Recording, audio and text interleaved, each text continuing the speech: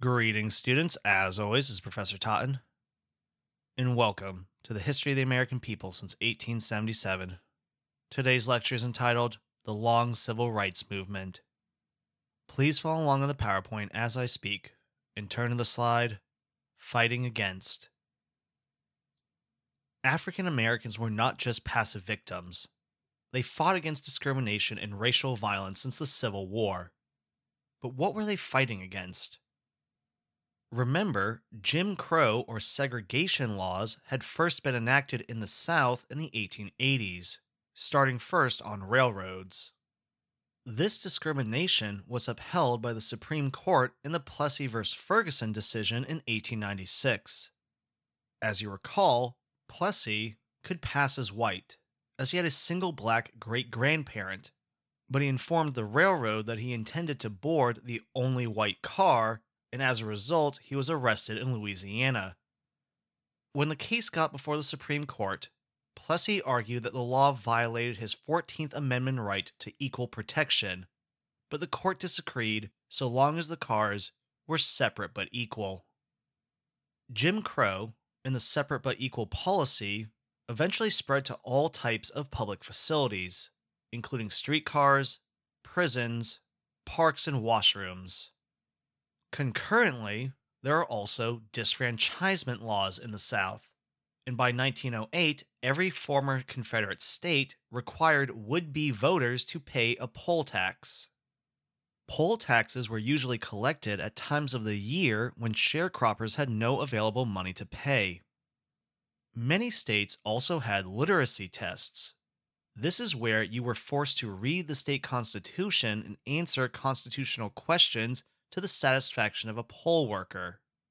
However, due to the grandfather clause, poor illiterate whites did not have to do this, since the grandfather clause said that anyone whose grandfather voted in 1860 could vote in any election, which clearly does not apply to enslaved African Americans.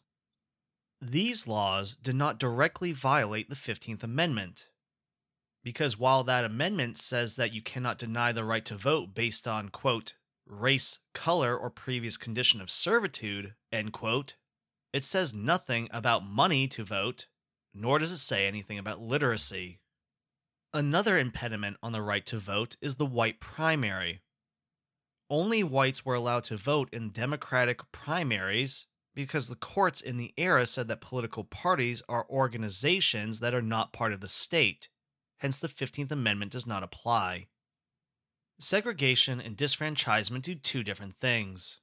Segregation prevents urban blacks and whites from working together or unionizing to challenge poor working conditions and pay, while disfranchisement ensures white minority rule in African American majority districts.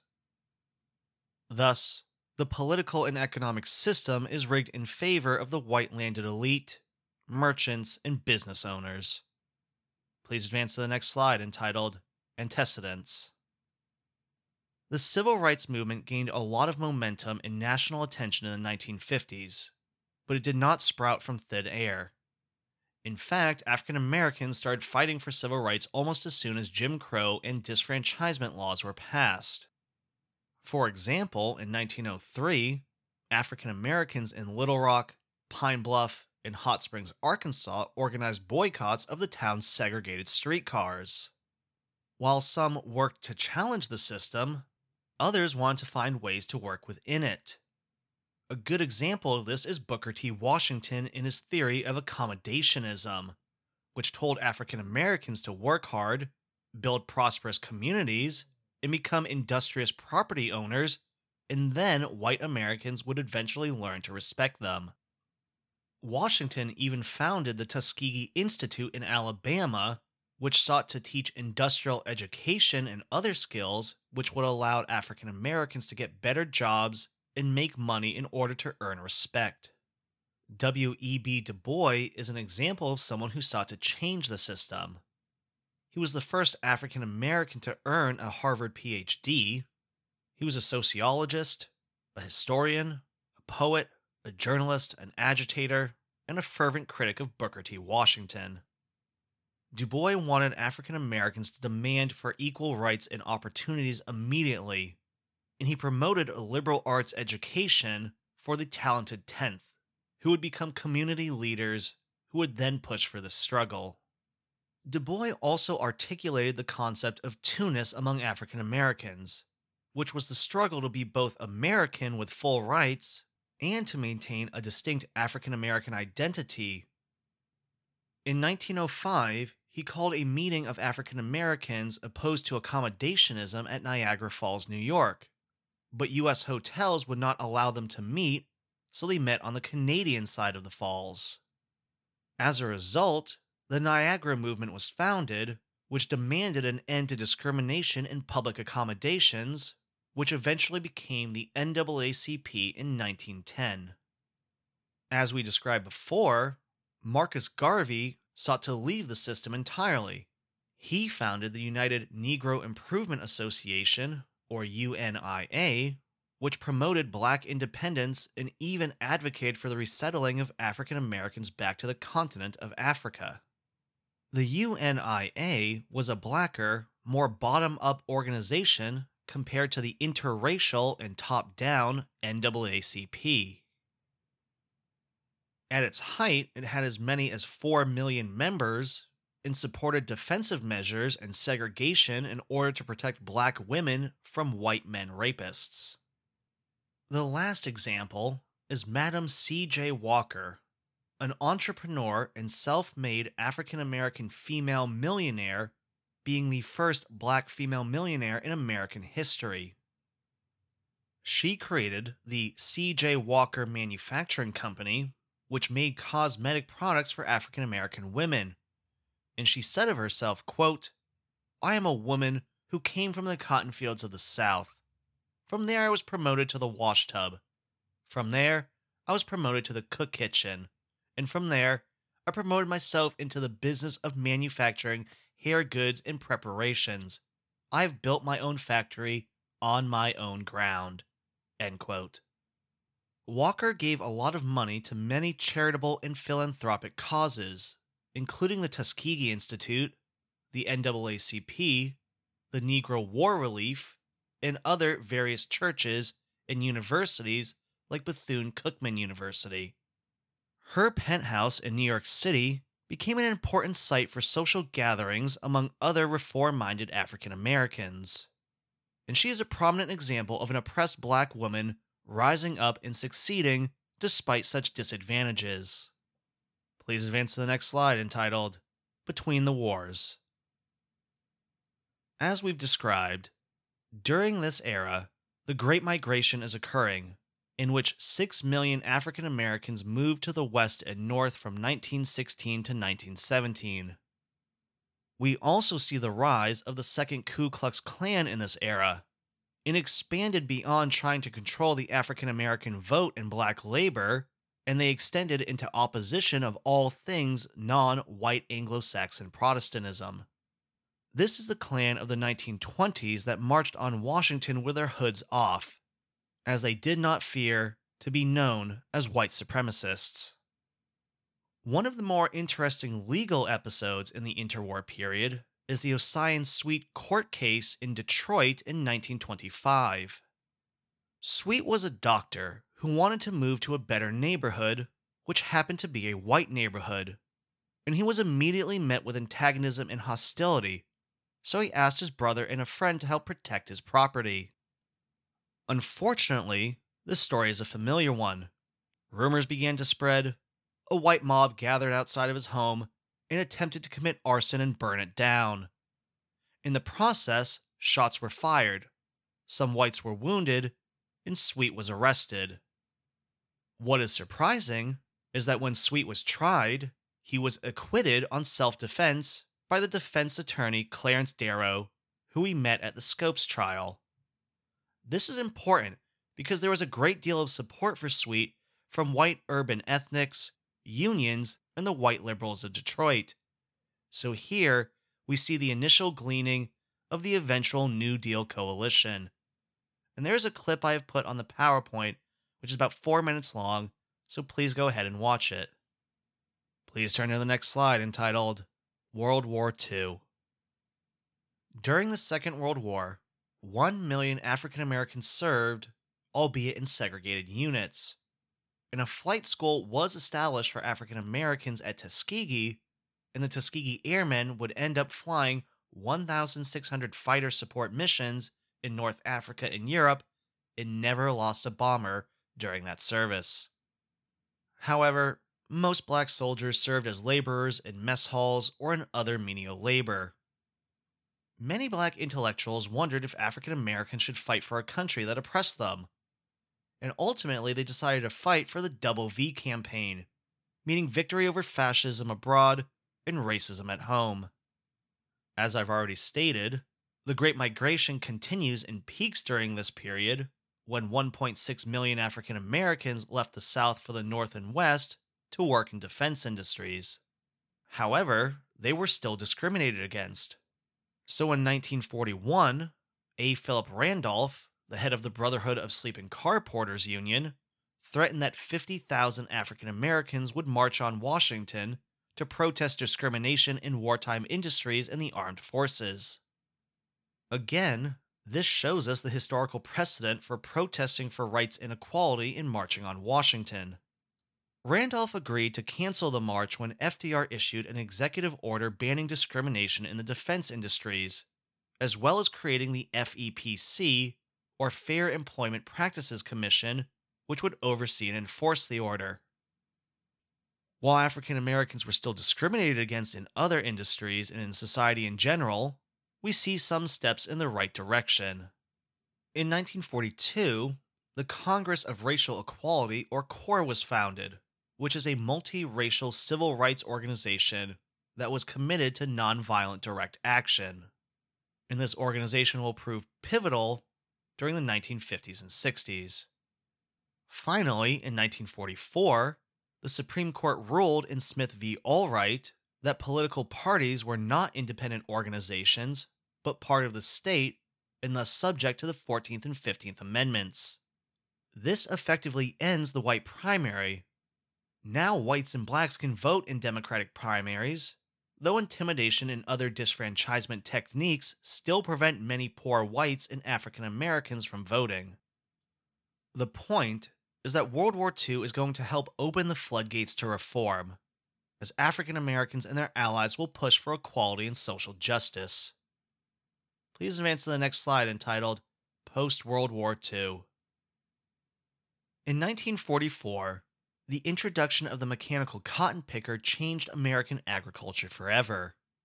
This piece of equipment can take the place of many agricultural workers, which means that southern farms no longer need as many black sharecroppers and tenant farmers. So over the next 3 decades, 5 million sharecroppers, both white and black, were sent north.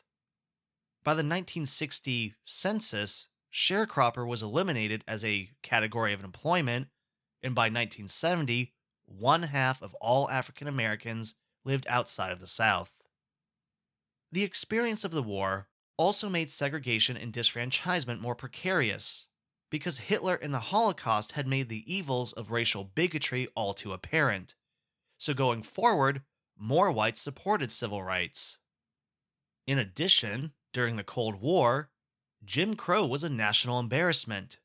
The United States and the Soviet Union were competing for the loyalty of third world nations in Africa and Asia, and communist countries loved to point out that in the United States, non-whites were discriminated against. Another important event occurred in 1948, when Truman signed an executive order banning racial discrimination in federal hiring, and he desegregated the military. This in turn created a white conservative backlash that created the Dixiecrats, led by Strom Thurmond. Though they ultimately lost, they set a precedent for political realignment to resist civil rights that presaged 1968. As we have seen, African Americans were not passive victims, and they continued their long legal fight for civil rights led by the NAACP. Their legal team included Thurgood Marshall, who would go on to be the first black Supreme Court justice in American history. At first, NAACP lawyers did not demand the desegregation of all public schools. Instead, they decided to focus on graduate and professional schools, like law and medical school, to show that Southern states were not complying with a separate but equal doctrine, in part because states could simply not afford to do so. An example of this is Silas Hunt, the first African American law student at the University of Arkansas. In 1948, the U of A decided to self integrate, but only because they knew other court cases were coming down the pipe. Hunt unfortunately suffered during his time at the school. His class was partitioned by cloth so that he could not interact with his white students. He was forced to stay in the basement under terrible conditions, and he worked or studied in substandard facilities. Some of his fellow students pressured the law school to allow him to engage in discussion with them, but ultimately, he died before graduating because he caught a sickness from the poor conditions he lived in. So while the university likes to talk about his role in civil rights, he was treated poorly by the school. Another example is Heman Sweet, a former mailman who applied to law school at the University of Texas in Austin. UT proposed to establish a black law school, staffed by part-time faculty, in 3 basements in Houston. The NAACP took up this case and argued that this was not equal to the law school in Austin, which had a big library, distinguished faculty, alumni, and all the other accoutrements. So in 1950, the Supreme Court ruled in favor of Sweet. So we see the strategy of selected court cases is slowly working. But segregationists see this and begin to resurrect the lost cause and neo-Confederate sentiments to resist the civil rights movement. Please advance to the next slide entitled Desegregation. 4 years later, the Supreme Court ruled in Brown v. Board of Education of Topeka that segregation was unconstitutional. Chief Justice Earl Warren read the ruling opinion. Quote, "We conclude unanimously that in the field of public education, the doctrine of separate but equal has no place. Separate educational facilities are inherently unequal." End quote. So in other words, the Supreme Court had overturned the Plessy v. Ferguson decision, and this would apply to all public education, not just graduate school.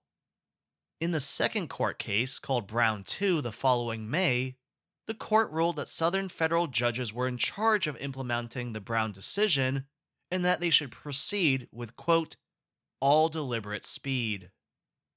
This was a miscalculation. The Supreme Court wanted to end segregation. They had seen so many cases about it, they knew it should end. But they realized the political conditions in the South might not allow it. They know that if they do a strict law right now, it will knock the wind out of the Southern moderates. So to elevate Southern moderates, they use that phrase, all deliberate speed, so that Southern moderates can do it gradually and over time. But this ultimately doesn't happen. Because once Brown 1 is issued, Southern extremists rise up and no compromise is possible. So this is a failed attempt for the court to let moderates reform politically rather than a top-down decision to force the social issue. Southern politicians accuse the Supreme Court and Warren in particular of being communists and in trying to destroy the country as well as polluting the white race. This is an example of the Red Scare being used against civil rights, and is one of the many unfortunate aspects of the Cold War, using fear to prevent progress. And this continues to this day, as protesters are called socialists or worse. Some states and areas quietly complied with the ruling. In May 1955, the Little Rock, Arkansas School Board announced it would comply with the Brown decision by opening one of its schools, Little Rock Central High, in the poorer neighborhood, to a few black students in the fall of 1957. Now initially, there's no issue with this. It's pretty much ignored. Arkansans really weren't very concerned with integration before a Southern politician made it his central campaign point. More on that later. The point is that the Supreme Court missed an opportunity to force desegregation across the country, in the hopes of empowering moderates to reform everything gradually. Instead, as we will see, many radicals resisted desegregation, and we live with those consequences to this day. Please advance to the next slide entitled Segregationist Backlash. The Brown decision angered many white Southerners and galvanized segregationists. Southern politicians pledged massive resistance to Brown, and there's a clip on the PowerPoint I want you to watch now, which is an interview between Wallace and James Eastland. Many historians believe that massive resistance began in 1954, though others say it began in 1948 due to the integration of the U.S. Armed Forces and the adoption of a civil rights plank in the Democratic Party. This resistance to civil rights will occur at every single level of society. It included domestic terrorism, violence, intimidation, legal challenges, economic pressure, political pressure, basically whatever it will take to stop integration. Practically speaking, this means that segregationists pack state courts, and they pack state legislatures. They conduct propaganda campaigns, they proliferate fake news, and everything in between. This lasts and successfully fights off integration well into the 1970s, and some scholars believe, up to this day.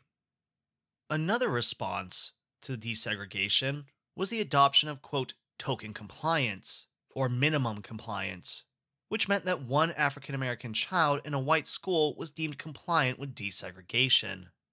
Regardless, in 1956, 100 Southern congressmen and senators signed the Southern Manifesto, which pledged resistance to desegregation.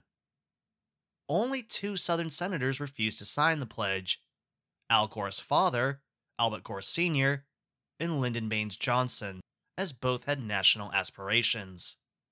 Senator J. William Fulbright of Arkansas, who has a statue outside of Old Main, signed this document, though he stated he later regretted it. Critical to these efforts was the White Citizens Council, which was formed across the South to conduct massive resistance. And this is like the middle or upper class version of the KKK.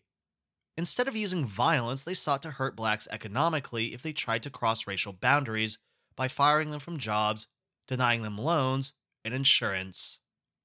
In addition, politicians passed laws that outlawed organizations that pushed for civil rights, like the NAACP, and they even published the names of members in their state newspapers so they could be targeted by the KKK for retribution. As I alluded to before, they also used McCarthy-like tactics and transported it to the racial environment of the South.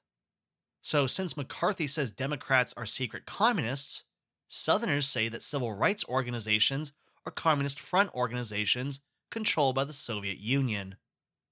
The White Citizen Council and its supporters draw a straight line between Supreme Court rulings and the Soviet crushing of the Hungarian Revolution during the 1950s. And these efforts are very successful. Most poor white Southerners did not care about segregation before this, but when these politicians use the tactics of McCarthyism and amplify the rhetoric of anti-communism, they use it to scare people and to whip them up against integration and against civil rights. The point is that it is a tried and true tactic to paint protest movements as communist and worse, in order to prevent reform. Please advance to the next slide entitled Emmett Till. For many African Americans, the tipping point or final straw was the murder of the 14-year-old boy Emmett Till in 1955. In that year, Emmett Till lived in Chicago, and he visited his extended family living in Money, Mississippi. Till grew up loving baseball, and his cousin had visited him in Chicago often since there was a direct rail line between Illinois and Mississippi, indicating the close connection between northern and southern African American communities. Now, obviously in Chicago, there is racism and informal Jim Crow laws, but not the violence of Southern segregation. So young Emmett Till was not used to the Southern tradition, and he even went to an integrated school in Chicago, and so he had not experienced the type of racism that other African Americans were accustomed to. So as I said, in 1955, he went to visit his cousins in Money, Mississippi. While there, he fished, he picked cotton to earn extra money, and he enjoyed buying candy at the local store. While in Mississippi, Till had spoken to a white woman in a store, and some even claimed he had whistled at her as he left the store, but no one can agree on this matter. This broke a long standing rule in the South. Black men were not to talk to or sexualize white women. Doing so was a virtual death sentence. His cousins knew that he was in trouble, and his uncle knew that something bad could happen, and so he wanted to get Till out of the state quickly. But in the middle of the night, armed men came for him, and they made black sharecroppers who had been at the store identify him. They pistol whipped his uncle, and they took Till to their farm. There, Emmett Till was brutally beaten for hours, and farmed hands claimed they heard his panicked shrieks and the begging of his life as larger, older men beat this young man. After some hours, a gunshot rang out. His panicked shrieks ended, and Till lay dead. A child was killed just because he was black and had allegedly spoken to a white woman. Till's body was tied to a large cotton gin fan and tossed into the Tallahatchie River. His body was found by a boy and his father out fishing, who contacted the local sheriff. But mind you, this was not the first black body found in the river that year who had been lynched. This was a norm of the era. The sheriff of the area that his body had been dumped was actually sympathetic to this. But the sheriff in the county where he had actually been killed was a member of the KKK, and so he came over county lines and took over the investigation and tried to bury the whole thing. This was thwarted only because of the pushing from Emmett Till's mother in Chicago and his uncle's questioning of numerous people in Mississippi, which forced the sheriff and the coroner to finally give up Till's body. But they nailed his coffin shut and sent it to Chicago, expecting the whole thing to be dropped. Instead, his mother insisted on an open casket funeral back in Chicago so the world could see what these men had done to her beloved son. You can find pictures of Emmett Till's corpse online today, and as you can see, his wounds were horrific. Mrs. Till just wanted justice, as any mother would. Eventually, there was a trial, but the men who everyone knew were guilty were acquitted after 10 minutes, and it only took that long because the jury were waiting on some cokes. The trial itself is interesting, because the judge in the trial is said to have acted extremely fairly, and even allowed the black press in and treated them with respect. The press from all over the world descended on Money, Mississippi to witness this trial, and Emmett's uncle made the decision to publicly call out the two white men who had taken his nephew under oath. By standing up in court and pointing at two white men, he was essentially signing his own death warrant. This resulted in an immediate Klan notice, which put a hit out on Emmett Till's uncle, Moses Wright. Eventually, he was forced to relocate under private protection from Mississippi to Chicago and then later Detroit.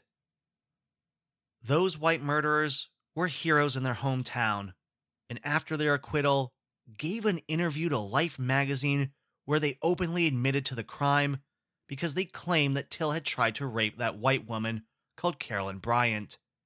Hence, to them and other white communities, this horrific act was justified.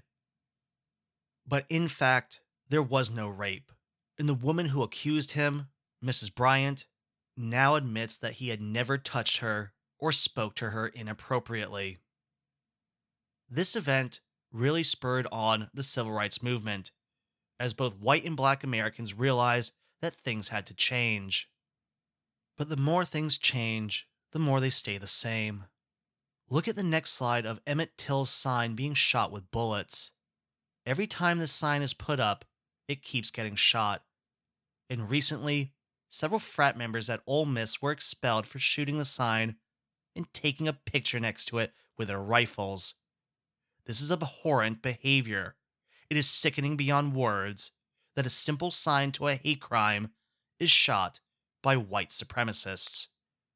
We must all decry this type of hatred, lest it infect the rest of the country. That is all I have for you for today. I hope you are staying safe and making smart decisions. Please listen to part 2 of the long civil rights movement. Thank you very much and have a wonderful day. I'll see you next time.